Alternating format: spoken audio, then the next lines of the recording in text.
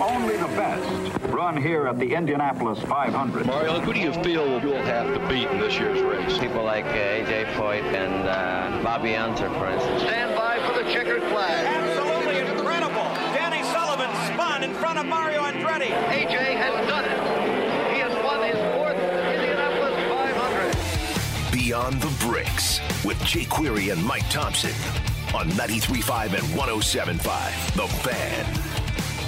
The clock is ticking. The anticipation is rising for the 106th running of the Indianapolis 500-mile race on a day when we made a milquetoast at the American Dairy Association of Indiana to the rookie class of 2022. 7 of them, as a matter of fact. Sam Rumsa, I'm going to see if I can name all 7 off the top of my head. Are you ready? Yes. We had the fastest rookie qualifier, Romain Grosjean. Jimmy Johnson of course, Ganassi Racing, who was not able to be at the luncheon today due to previous commitments. Kayla Milot, David Malukas, Christian Lundgaard, Devlin DiFrancesco, and what's the old saying? If you've got a name, what am I at, 6? Of course, this is no disrespect to any of them. I said Kayla Milot, right? Christian Lundgaard, Mike Thompson, feel free to join in if you can think who I'm missing. Devlin DiFrancesco, David Malukas. Who am I missing, Sam? Oh, Kyle Kirkwood. Sorry, Kyle Kirkwood of A.J. Foyt Racing. And speaking of that might be a bit of a topic of conversation tonight. But good evening to you. My name is Jake Query. Sam Rumsa is here as well from the headquarters of MS Communications on Monument Circle in Indianapolis, as we talk about the stories behind the bricks, beyond the bricks, if you will, of the Indianapolis 500-mile race. And Mike Thompson, who joins me and is essentially the audio archivist of much of the audio that you will hear tonight. Mike, the reality is this. For those who are listening to this program that enjoy the nostalgia of yesteryear, going to be plenty of opportunity for folks to come out and pick up on any of the memorabilia that they want from their favorite driver, favorite year, favorite races. It's all going to be upcoming at the Memorabilia Show. Yeah, that's one of my favorite events. I really love, obviously, the Memorabilia Show, and I'm very excited about the new location. I mean, we've got the chance to have almost 3 times the size of the old location, so it's very exciting out in Plainfield at the Embassy Suites Center out there. So very exciting Friday and Saturday. Okay, so Friday and Saturday at the Embassy Suites in Plainfield, the Memorabilia Show. Give me an overview, Mike, real quick, of the number of people that will be there, vendors, if you will, and how people can get involved. So it's there's going to be, believe it or not, the old show had about 70 tables, and the new show is going to have 170 tables. So it's grown in size dramatically. So that's really exciting about it. There's also going to be driver signing autographs. Steve Kinzer will be there Friday. Ari Lyondike will be there Friday. Pancho Carter, Mel Kenyon, and Johnny Parsons Jr. will be there on Saturday. The doors are 3 to 8 on Friday at the Embassy Suites Event Center in Plainfield, and then 9 a.m. to 4 p.m. on Saturday. And there's going to be all kinds of things. They're doing a silent auction. There's going to be door prizes, and several of the teams are involved with the door prizes and silent auction. And so there's going to be a lot to see as far as this memorabilia show. In addition to all the different vendors who have tables, including myself, I might add. The Memorabilia Show, or as we like to call it, Mike Thompson's evaporating 401k, right? Yeah, exactly. I tend to spend more than I sell at the Memorabilia Show, but it'll be fun. But that's what makes it fun, right? You have one of the most amazing collections that one could see, quite frankly, and certainly that includes the audio, much of which we will hear tonight. Mike, earlier today on my morning show here on 93.5, 107.5 The Fan, shameless plug with Kevin Bowen, Kevin and Query, we did our interview with Elio Castroneves, who is part of the Drive for 5 from Penn Station East Coast Subs in his attempt to win the 5th Indianapolis 500-mile race on his resume. And, of course, it was a year ago that he became the most recent 4-time winner. But, Mike, tonight we are going to take a look back at some new audio because there's certainly plenty of it out there. But when you're talking about beyond the bricks of the Indianapolis Motor Speedway, the stories begin all the way back in 1911, but few of them are more, I guess, robust in terms of the oomph that they carry and the depths that they go than that of A.J. Foyt. Yeah, I thought it'd be fun. You and I talked about this last night. I said, we've talked a lot about Elio. We profiled Big Al earlier in the month, and I thought, you know what, we've got such really cool audio from when I sat down with AJ Foyt that we didn't get to last year. And I thought, hey, let's go in and explore some more of that audio. And AJ's, he was so candid in the interview. I got so lucky to get to sit down with him, and I think folks are really going to enjoy hearing from AJ tonight. A.J. Foyt first strapped into an automobile, probably at a younger age than what it is credited.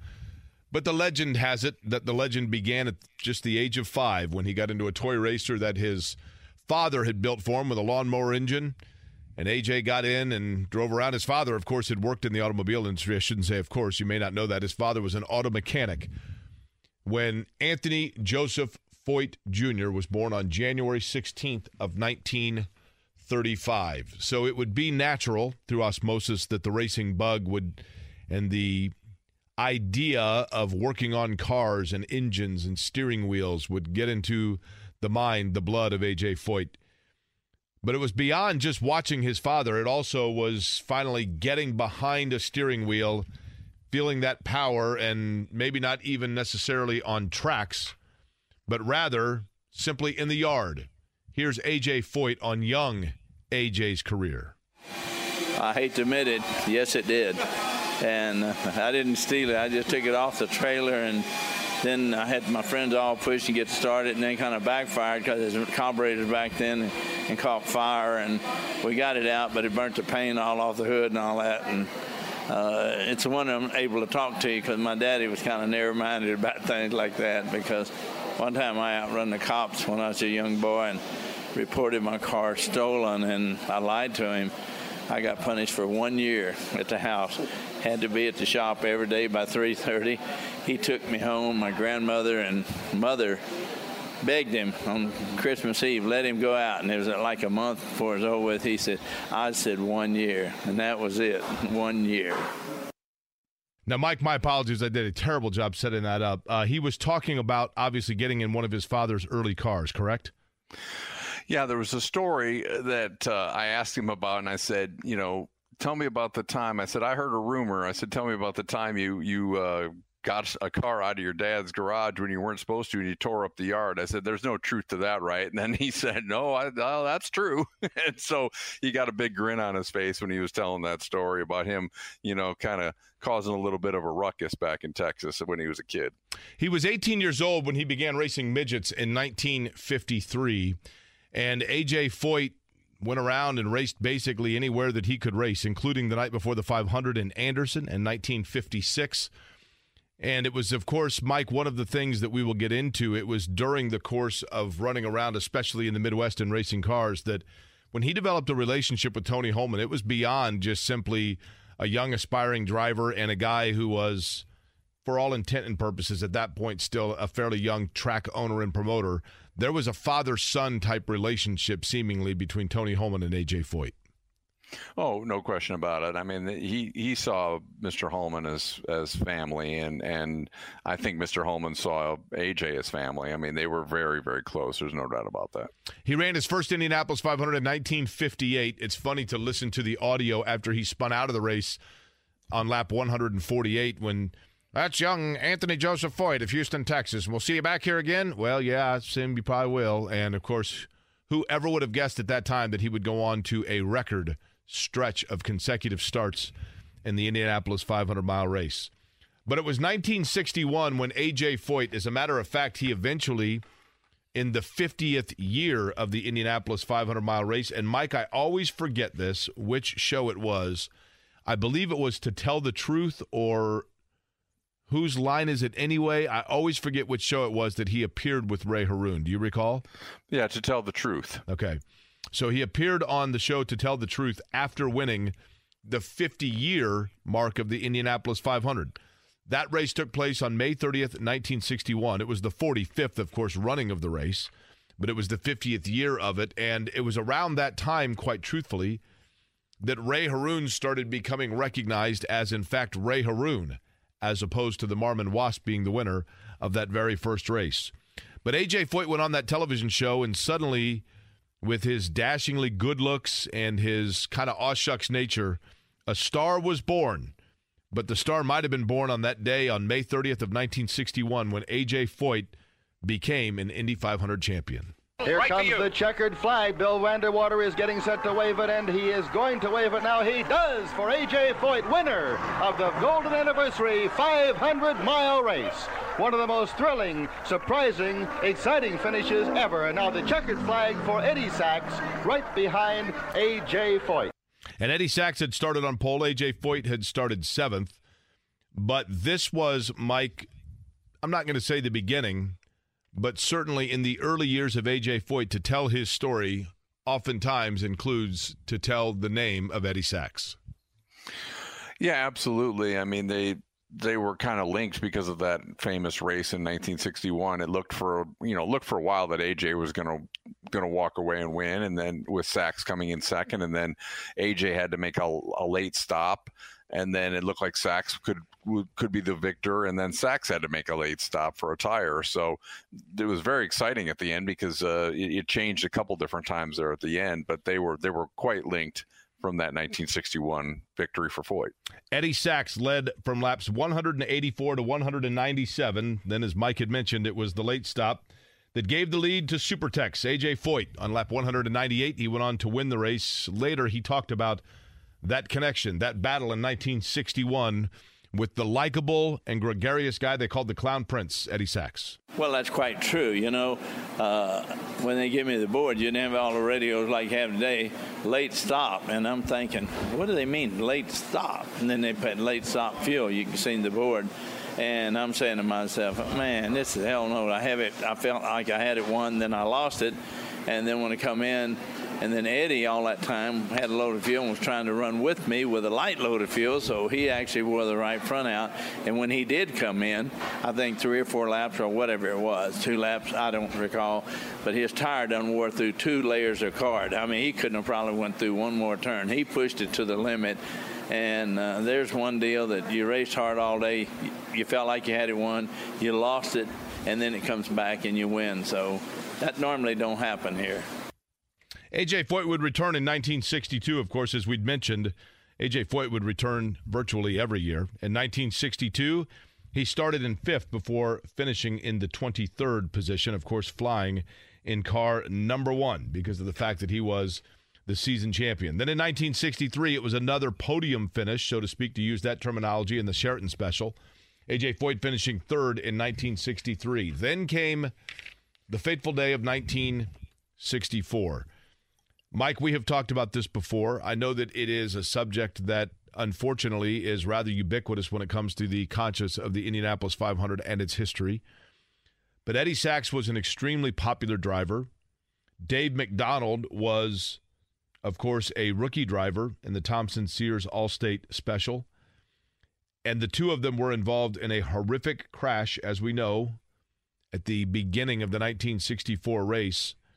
And without going into the graphic detail of the fact that it was an awful day that was a double fatality, I think one of the things, it goes without saying, whenever 2 men lose their life like that, you had one of the most popular drivers in the paddock and for fans in the form of Eddie Sachs. You had a driver in Dave McDonald that was just kind of on the rise. But in addition to that, Mike, I think for so many people, it created a dichotomy, if you will, of emotion, because here you had a popular winner in A.J. Foyt, but yet it came on a day when people, even some 199 laps later, still, of course, carried with them a somber nature that many of them never let go of because of that horrible tragedy at the outset of the race.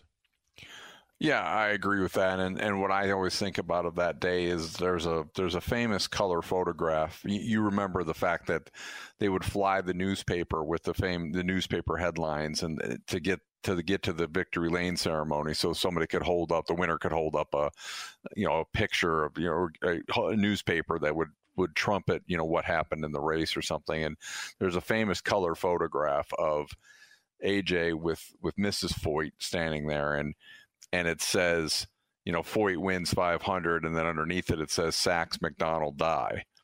And AJ has this the look on AJ's face is just it's defeat, honestly, even though he's the winner. I mean, he's the color's just drained out of his face, looking at the headline, honestly. And so that's honestly what I think of when I think of that day, just the fact that, yes, he's the winner, but it was such a tragic day and so sad that, there was a winner that day, but there really weren't any winners that day. And here is A.J. Foyt, who became a two-time winner, but his thoughts on that entire situation of which we speak.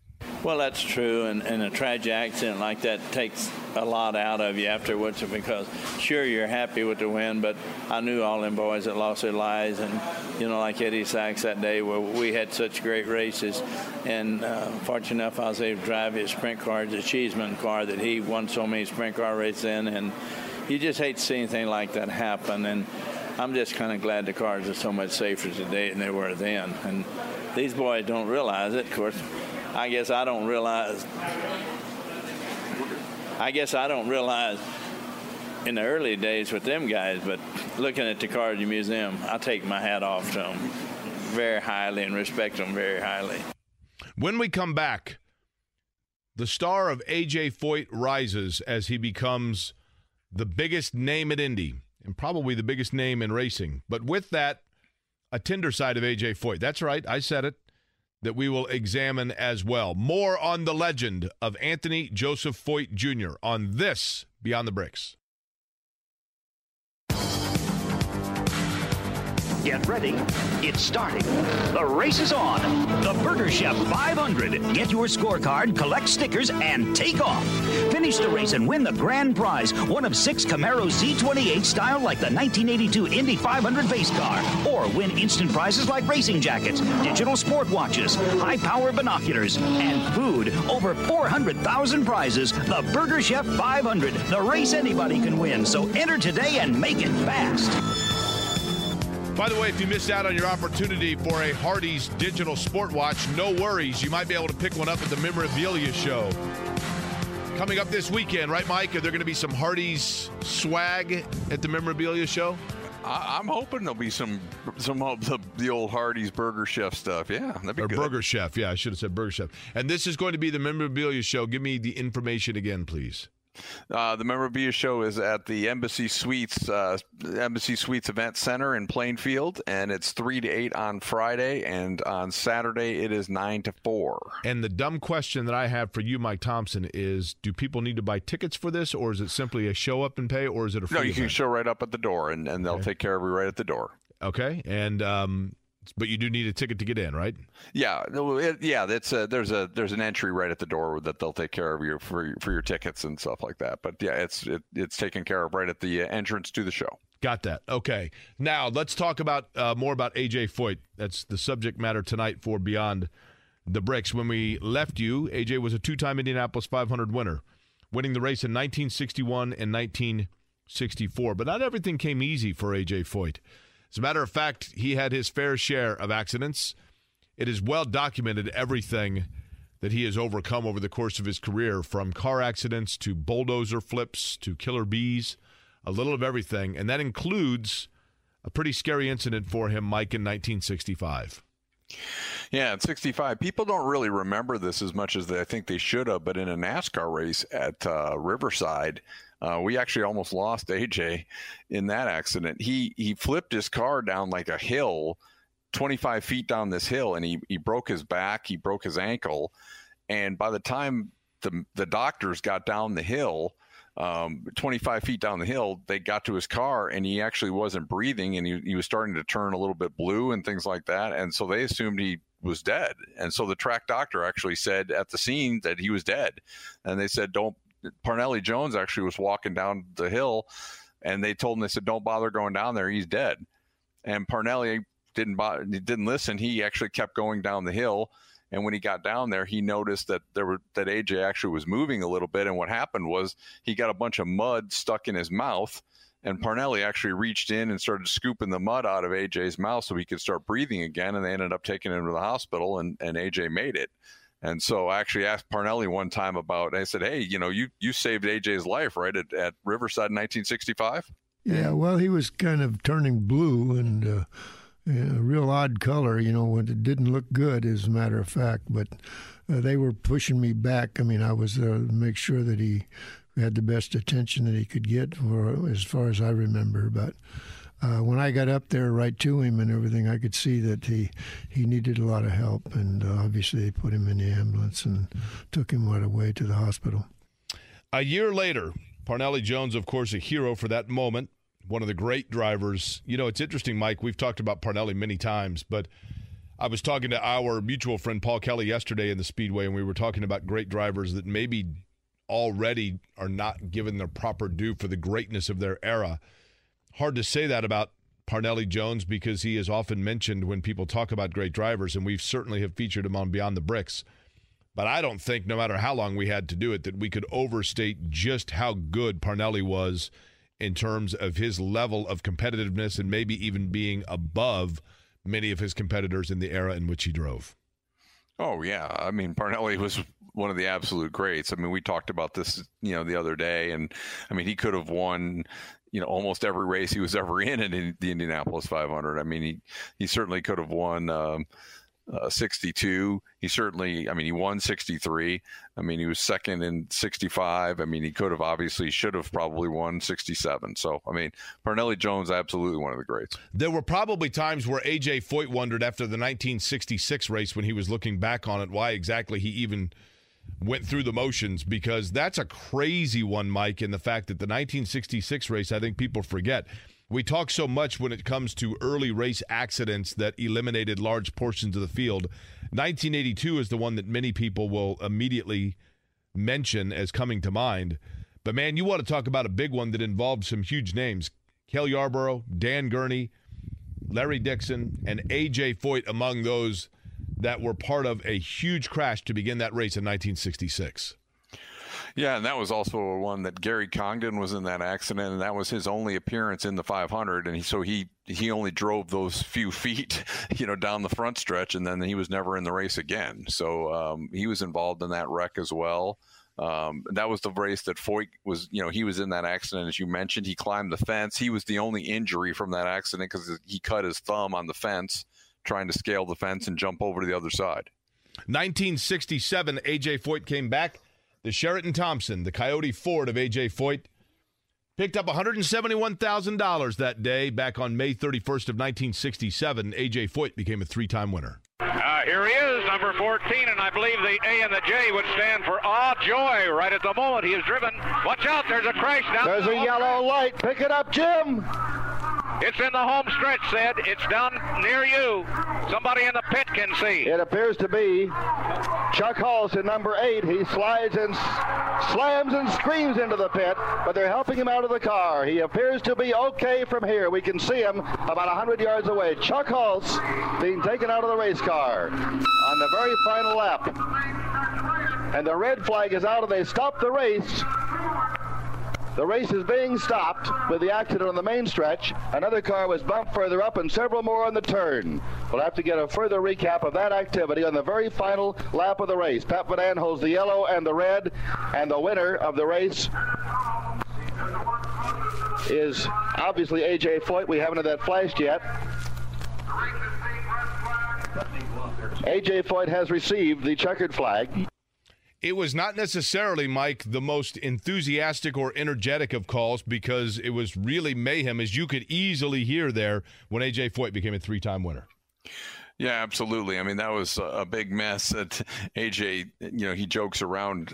If you saw that show last week about the four-time winners, the club, he was talking about having to just put it in gear, and whoever he hit, he was going to take across the finish line with him, But yeah, I mean, that was mayhem. And obviously the reason the red flag immediately has to be displayed is back then, and the rules were they would let the race continue for 5 minutes after the winner had taken the checkered flag to allow for people to get in the champion 100-mile-an-hour club and things of that nature. And the red flag obviously immediately puts an end to all that.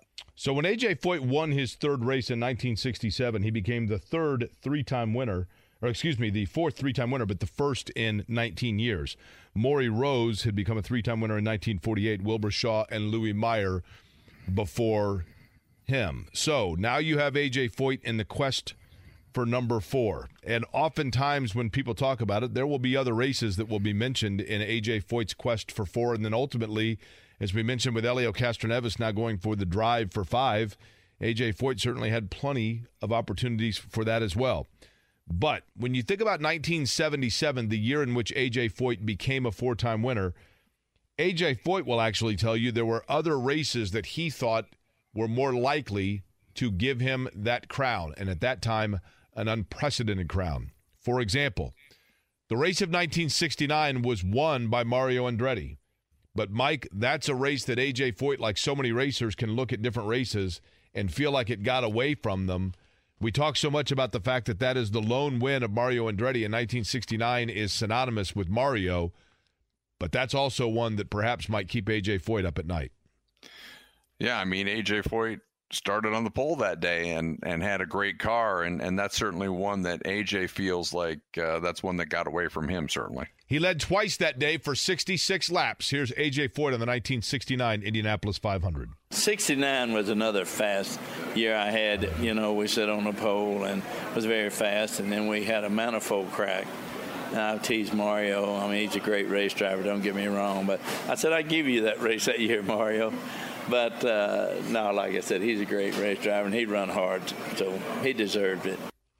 Now, leading up to 1977, Mike, you know, in your listening to audio clips, in your studying, in your vast level of historical knowledge, Mike Thompson, of the Indianapolis Motor Speedway, in your conversations with Donald Davidson, the historian emeritus of the Indianapolis Motor Speedway, let's go back now to that 10-year period, that decade, leading up to 1977 when A.J. Foyt is running as a 3-time winner. And as I've mentioned, the first 3-time winner in nearly 2 decades and the only active one going at that time, looking to become the man that stood all by himself as a 4-time winner. In terms of the coverage leading up to it, in terms of the anticipation leading up to it, Mike, do you believe it was more than, less than, same, the amount of pressure that Helio Castroneves felt and that Helio Castroneves continues to feel now in pursuit of number 5? Ooh, that's a pretty good question. I think it's different for Helio because it's been, I don't know. I think with all the different aspects we have now today with the social medias and things like that, I mean, I think there's a lot of pressure on Helio to be the person to get 5. With AJ, I mean, Donald always would joke with me because AJ won in 61, he won in 64, he won in 67.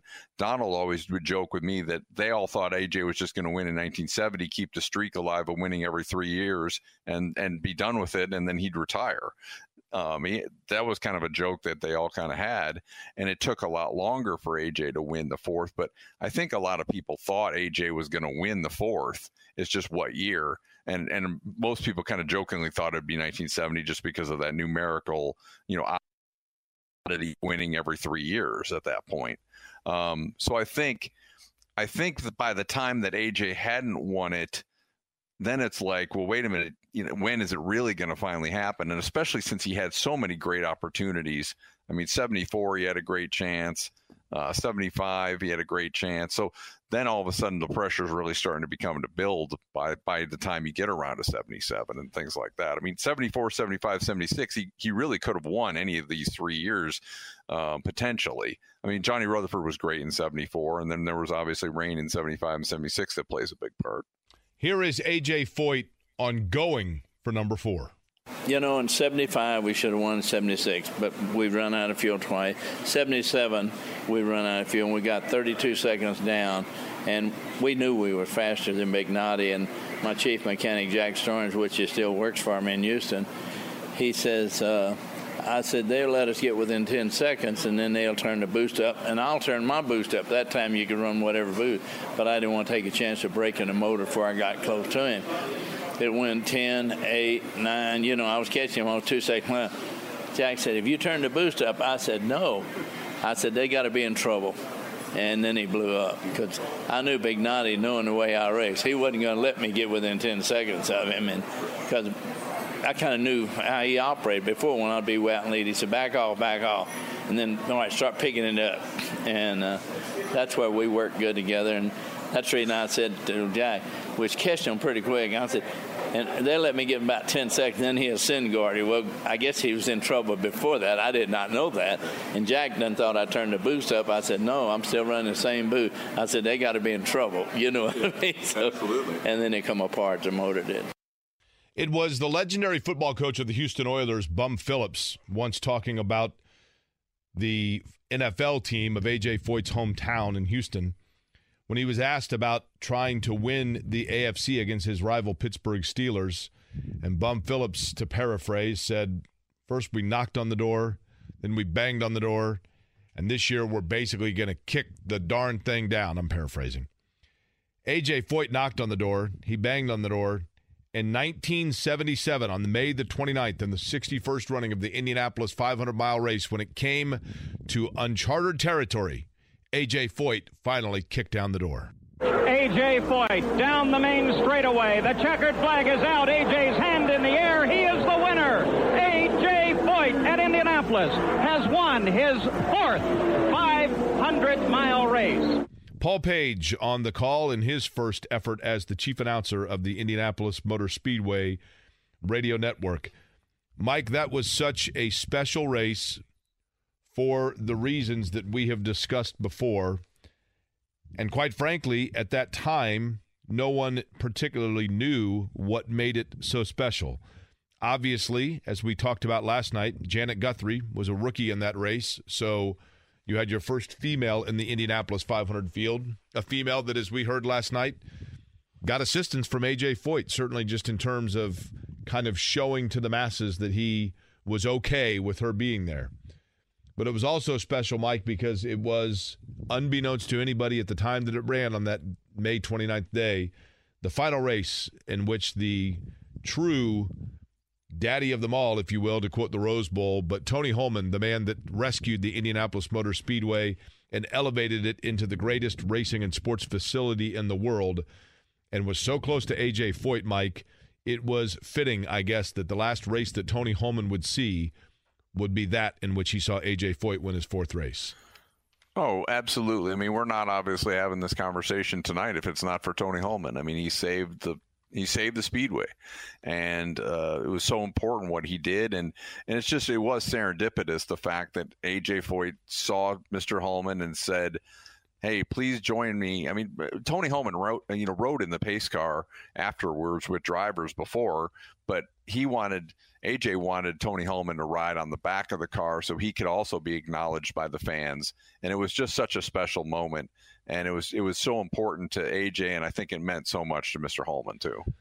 Tony Holman passed away in October of 1977, but it was, in fact, for the 76-year-old, the moment in which he rode around the Speedway with A.J. Foyt after that win. That was such an iconic moment. Fans spilling out to shake A.J.'s hand, to recognize him on the back of the pace car. And it was such a special moment. Here is A.J. Foyt talking about having Tony Holman enjoy that moment with him.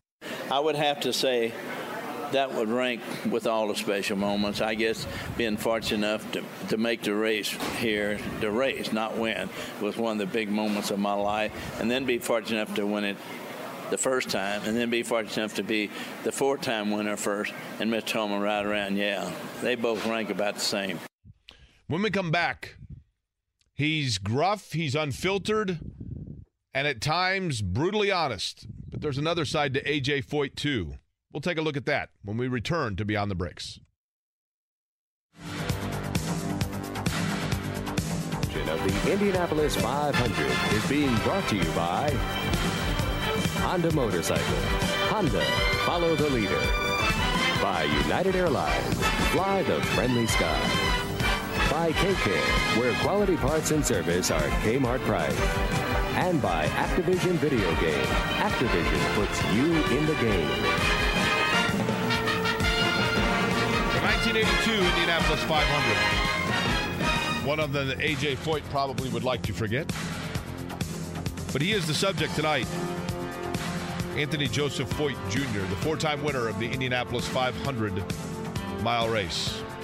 The reality is, when you are a driver that elevated to the level of fame and fortune of A.J. Foyt, at a time when open-wheel racing in the United States was the top form of motorsport interest really around the world when it came to the Indianapolis 500, and A.J. Foyt was the man who was more successful at that race in terms of victory lane than anybody in the history of the event, then naturally it only stands to reason that other racing series would come calling, perhaps make overtures and gauge your interest.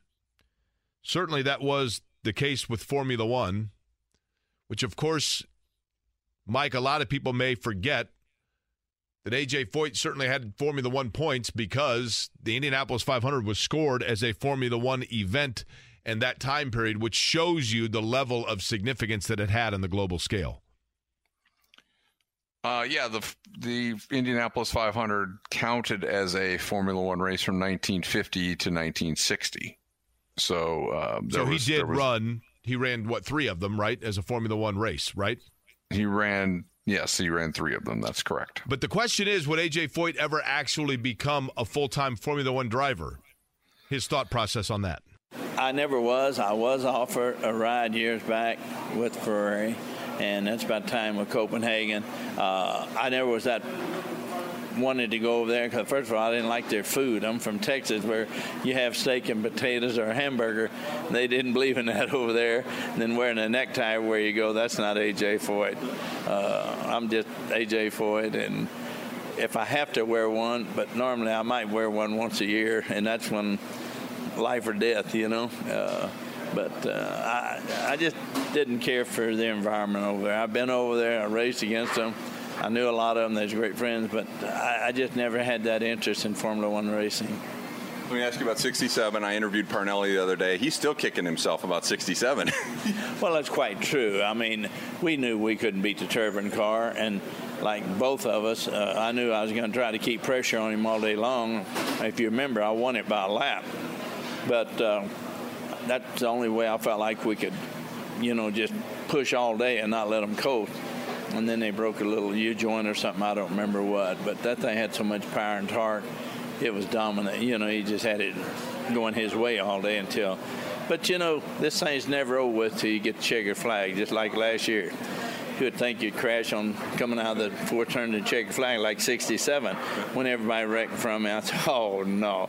And I slowed down, and I said, whoever I hit, I'm going to carry them past that start-finish line. I knew that. But you just never know until it's over.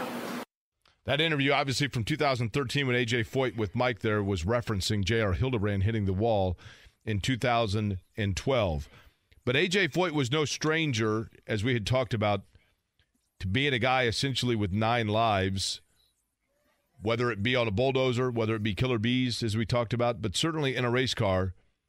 Mikey had his fair share of serious accidents. We heard Parnelli Jones talking about one.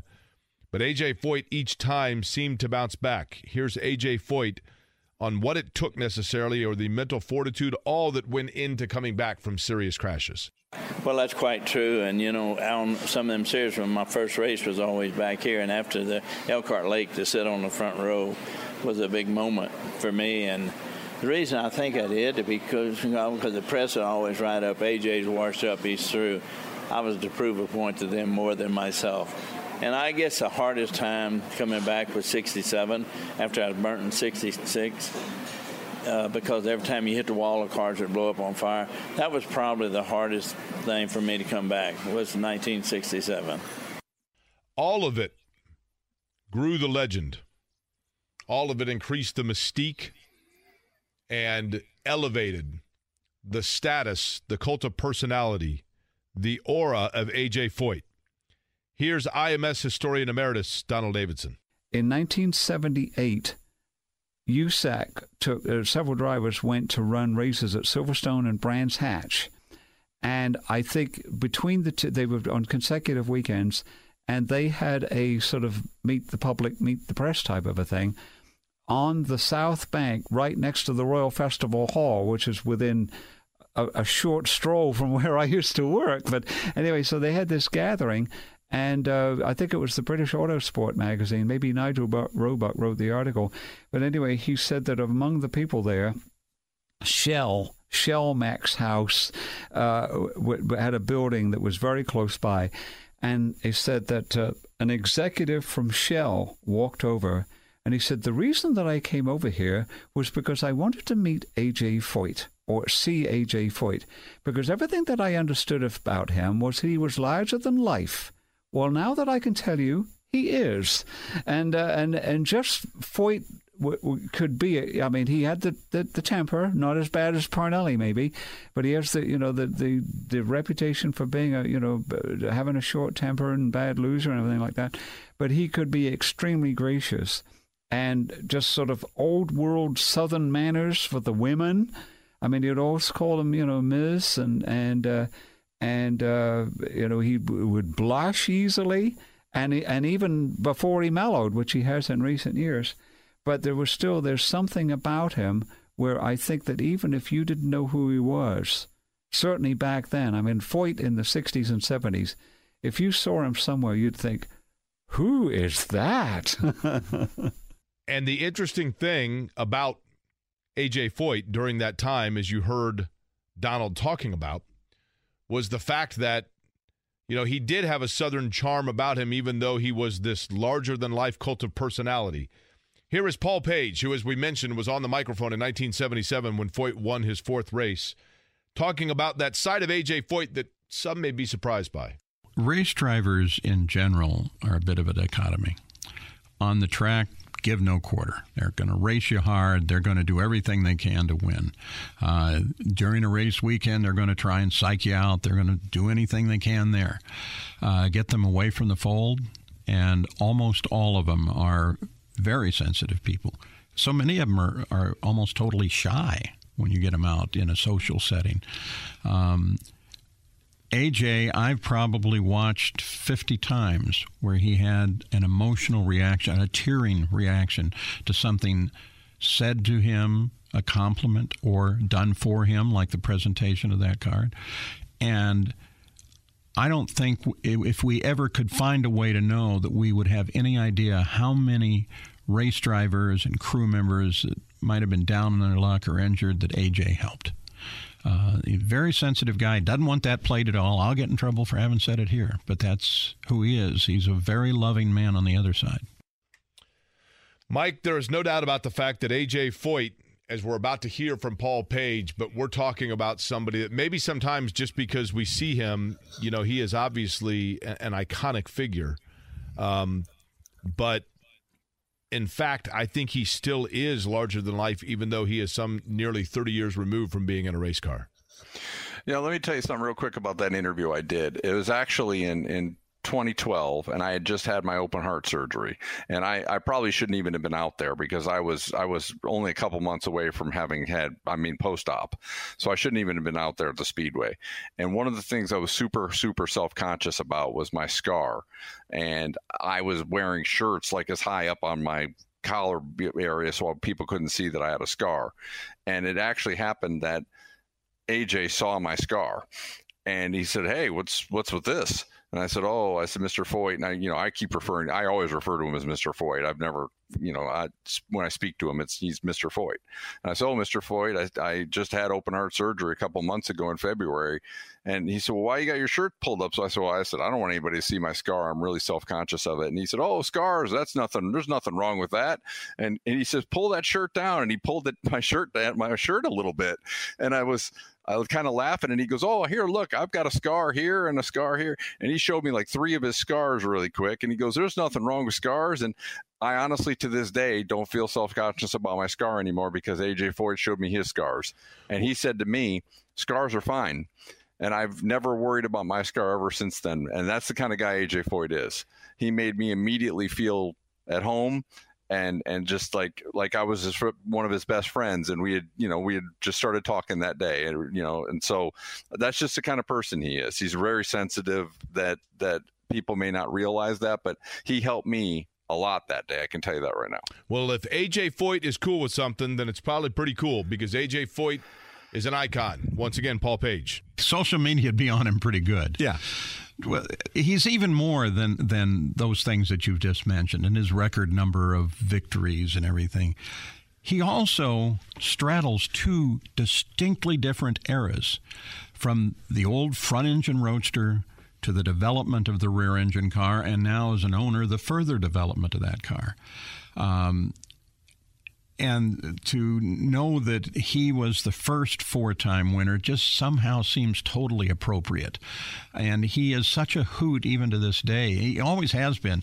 Sit down and talk with him, and those are casual and mostly off-the-record conversations anyway. But he'll talk about those days, and this is what happened, and boy, did I screw this up. And if you look at the record, there's probably 4 other races that he probably should have won, and the ones he won, he probably shouldn't have won. So AJ, when I hesitate to call somebody in sports an icon, but there's no hesitation when you say AJ Foyt. He absolutely is, and he continues to be that to this day.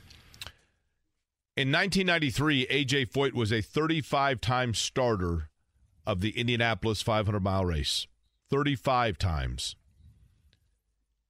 He drove into the pit stalls in 1993 during qualifying, climbed out of his car with tears in his eyes, and then announced to the world that he'd made a decision.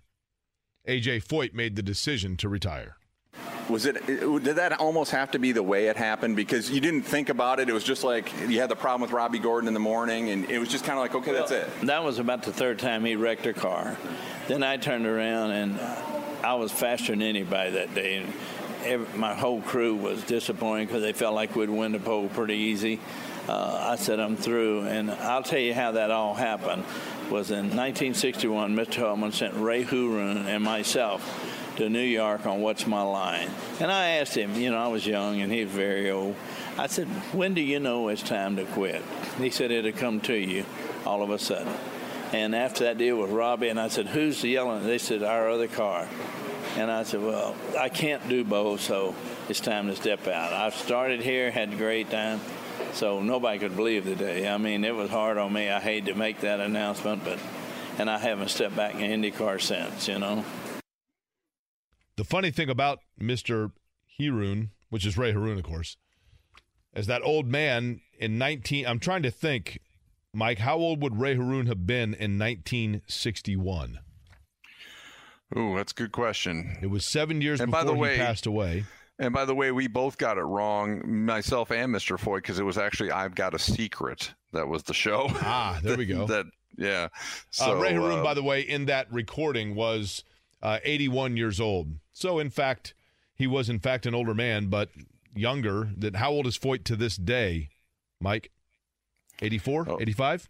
AJ Foyt was born in 35, so 86 or 87. So he is 87 years old. So he is an older man now than Ray Haroon when Ray Haroon was an old man. But here's the thing. Bottom line, AJ Foyt is one of those guys that helped make the Indianapolis 500 what it is. Just don't tell AJ Foyt that. He'd disagree.